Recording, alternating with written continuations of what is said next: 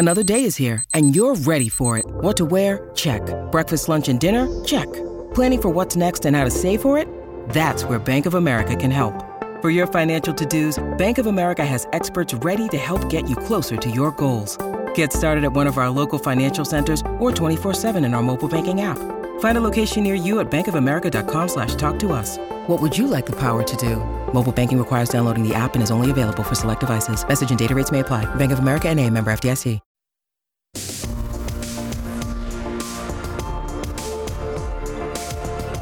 Sports Day for Kia. The award-winning 7-seat Kia Sorento, Kia's large SUV, available now at your nearest Kia dealer.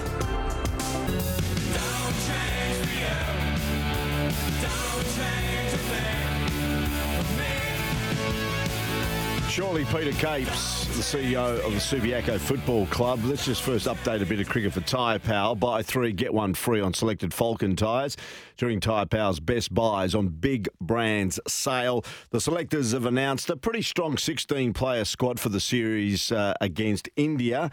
All-rounders Glenn Maxwell, Mitch Marsh are being joined by pacer Jai Richardson. They're all coming back from injury. The first ODI between Australia and India is in Mumbai on March the 17th, and there's 2 other games on the 19th and the 22nd. The West Australians in the squad of 16, Ashton Agar, Cameron Green, Josh Inglis, Mitchell Marsh, Jai Richardson and Marcus Stoinis. So congratulations to them. A nice WA flavour in that 16-man squad. Let's hope they play them and don't take them over there and do what they did to Ashton Agar. And congratulations to Cam Bancroft, and he's continued to make a case for a return to Test cricket for the first time since the 2019 Ashes, turning his 4th Sheffield Shield century for the season into 176 crucial runs in Tasmania. By the way, WA are in total control. They made 300 in the first innings. They dismissed Tasmania for 169 and then declared it 3 for 372, of which Bancroft, 176 not out. Whiteman made 30, Teague Wiley 80 and Hilton Cartwright 16. Aaron Hardy, together with Bancroft, was not out 58 at the end. And Tasmania, needing something like nearly 500 to win, they still need another 403, 8 for 101. 8 for 101. And the chief destroyers have been Matthew Kelly, 4 for 41, and Joel Paris, 3 for 34. So WA are going to have a big win down there in Hobart against the Tasmanians. Let's go to Peter Capes now. He's the president, well, in fact, not the president, but the CEO, more important he is, at the Subiaco Footy Clubs, and he joins us on the program. Hello, Capesy, how are you? Hello, Pete. How are you, mate? Nice to be on your show. I'll be president, CEO, whatever you want me to be, Pete. Yeah. How long have you been CEO at Subi now? 10 years, Pete. Congratulations. That deserves a round of applause. Yeah. A 10-year anniversary for Peter Capes. Well done, mate. There you go. Mate, that's a fair innings, and you've seen a lot happen in that time, haven't you? Subiaco have been a successful club. Okay, you've missed out on finals a couple of years during that decade, but predominantly it's been a pretty good ride for you. Yeah, well, look, it hasn't always been easy. I think we finished 8th, 6th and 8th, and we're going nowhere a couple of years after I started, mate. So turned it around really quickly under Scoey. Jared Schofield was the coach at the time after Chris Waterman, and we turned that around, and we've had a really good period of time since then. So really good, a lot of people working hard, doing the right things, Pete. Yeah.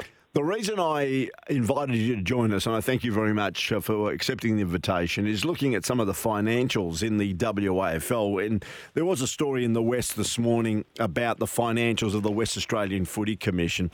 They're not making big money anymore, but saying that, when you look at the WAFL clubs, there was 4 that was listed that maybe couldn't get in the black in the last financial year, particularly led by Subiaco, your club, with a deficit of 343,380. We can only go back to all those years when, of course, the AFL games were played at Subiaco Oval, and Subiaco used to conduct a corporate function. I remember hosting that a few times. And, of course, you got revenue from seats that you had, a block there at Subiaco Oval. So Subi were certainly one of the real strong financial clubs in the waffle for that reason. Now you've, of course, repositioned yourself in the last few years since Optus Stadium took over from Subi at Leederville Oval. It's a bit more of a harder grind now. Well, those figures suggest that maybe it is.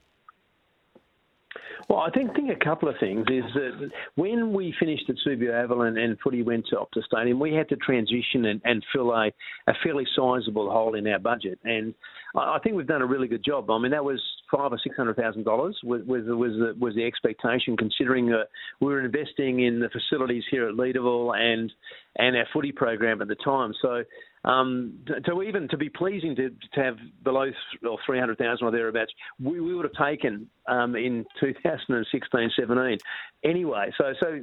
But we're not happy with. So having said that, Pete, we would have taken it then, but now we're not. We were really disappointed with that outcome last year.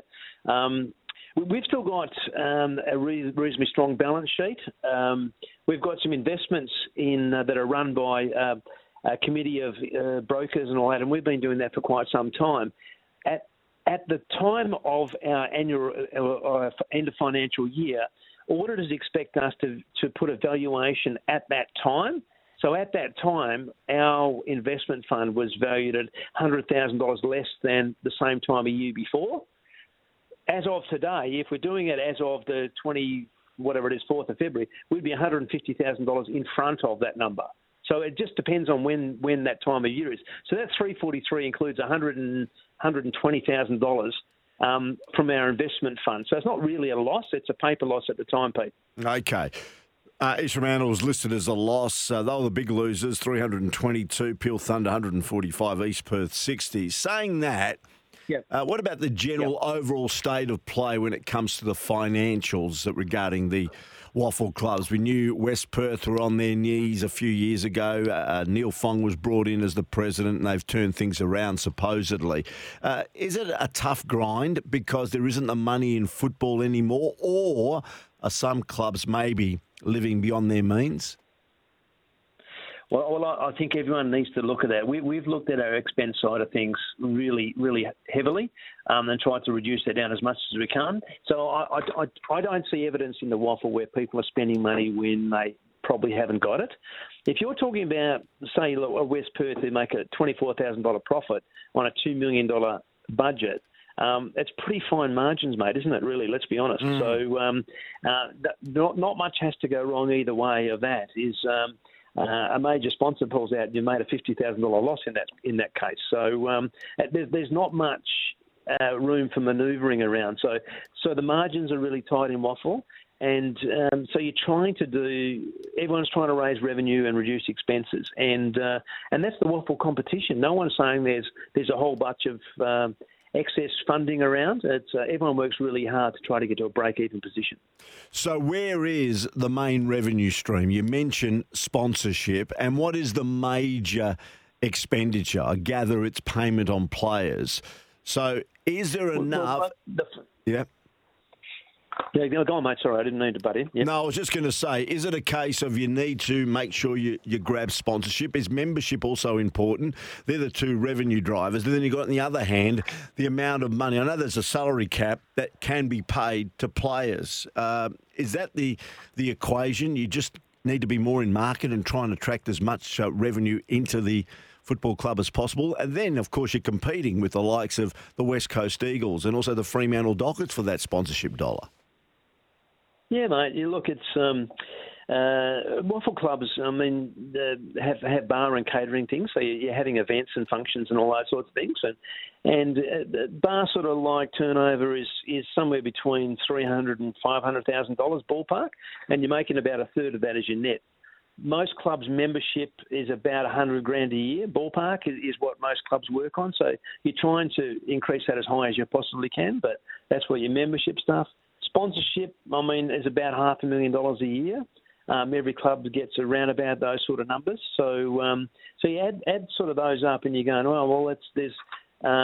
they're your three main sources of income. Then you got gate. People coming to the games in membership is probably about $150,000, $180,000 ballpark. But so our footy program costs most clubs about $800,000 a year.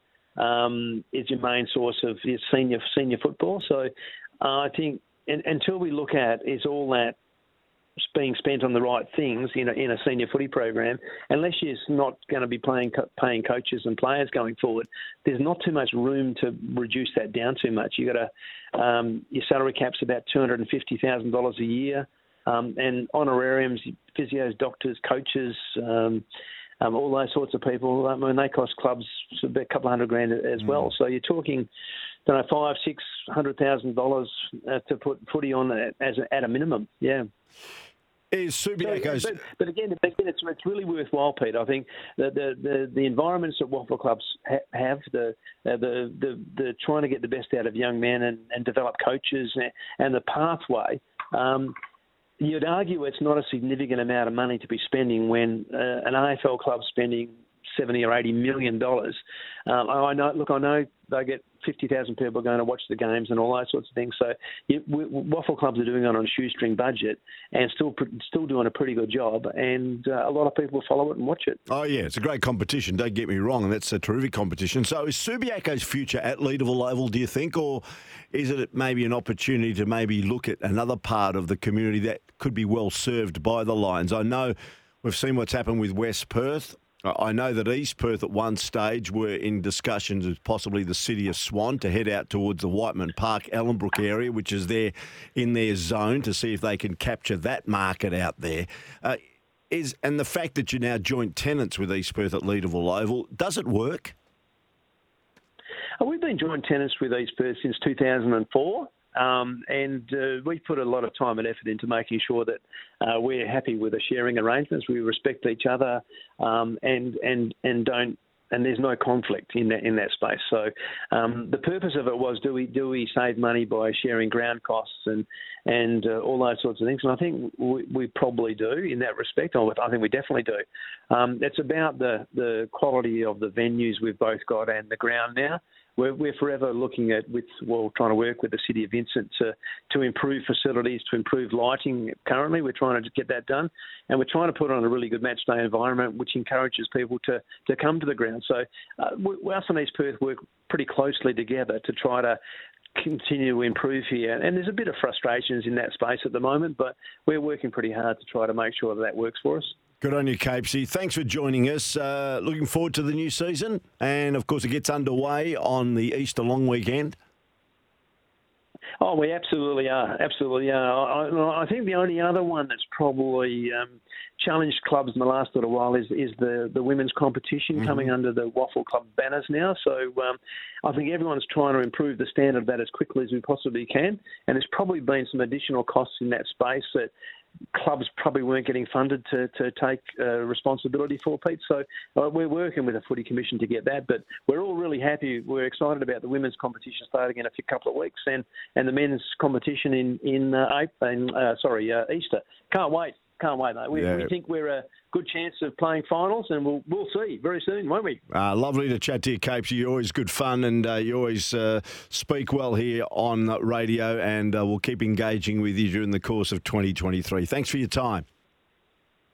Well, anytime, Pete. Good on you, mate. Good on you. There you go. That's Peter Capes, the CEO of the Subiaco Footy Club. Subiaco, $343,000 loss. East Fremantle, $322,000 loss. Peel Thunder, $145,000. East Perth, $60,000. And they've all got certainly a case to say that it's not a true reflection of their financial status, as Peter just mentioned there. 29 past 5. We're going to take a break in a couple of moments, and then we're going to come back with Ruben Zadkovich. Just repeating that I did speak to Ruben, the coach of the Perth Glory, earlier this afternoon when things were starting to bubble under the surface regarding a so-called, allegedly a heated physical altercation with one of his players. The player was Giordano Colli during a training session. It was on Tuesday, which sparked an investigation by the A-League Chiefs and the Players' Union. And according to a number of sources familiar with the incident, Zadkovich was a fill-in for a game of five-a-side with the players, which became heated. Both players went for that is Zadkovich and Colli went for a challenge. They both fell to the ground, and reportedly there may have been a bit of wrestling between the player and Zadkovich. And in the end, that was it. But the report, and there was a leading football journalist at Training on Tuesday who was working for Paramount, who decided it wasn't worthy of reporting. There was nothing in it. But there was a player in the squad at the Glory that my informants tell me actually alerted the governing bodies to look at the investigation, and that those bodies being, of course, the Professional Footballers Australia, PFA, and the Australian Professional League, the APL, that run the competition. So we'll see what happens. Ruben Zadkovich, to be fair, not backward in coming forward, says, put me up. And he will be put up after the training session tomorrow. The players leave on Saturday for Brisbane. They take on the Brisbane Roar. But just going back to the conversation I had with him earlier today, we decided to focus, because this was going to come out later in the day, on the match and where the team is at and who's available to play this weekend, as the Glory play 2 away games in a row. They play the Brisbane Roar and then Western United. Both sides are sitting second last and last, and it's a very, very important next couple of games for the Glory if they're going to make a serious assault possibly on the finals this season, when many thought they didn't have a chance. So that's coming up in just a moment. People have asked me to just go through the Australian ODI squad. This is it. Pat Cummins is captain. Then there's Sean Abbott, Ashton Agar, Alex Carey, Cameron Green, Travis Head, Josh Inglis, Marnus Labuschagne, Mitchell Marsh, Glenn Maxwell, Jai Richardson, Steve Smith, Mitchell Stark, Marcus Stoinis, David Warner, and Adam Zampa. So that's a 16-man squad that'll play an ODI series, 3 ODIs in India, the first one in Mumbai on March the 17th, and the other 2 matches have been played in Vizag on March 19 and Chennai on March the 22nd. And quite a good West Australian contingent, as you can see. Agar, Green, Josh Inglis, Mitchell Marsh, Jai Richardson, Marcus Stoinis, and Glenn Maxwell recovering from a broken leg. Of course, Mitch Marsh from that ankle, and Jai Richardson with the hammy. So it's a pretty good-looking squad. Let's hope they all stay fit and they stay on the park. This is Sports Day with Peter Vlahos. We'll take a short break. It's all thanks to Kia. And you can join us anytime on the Temperate Bedshed text machine, 0487 736 736.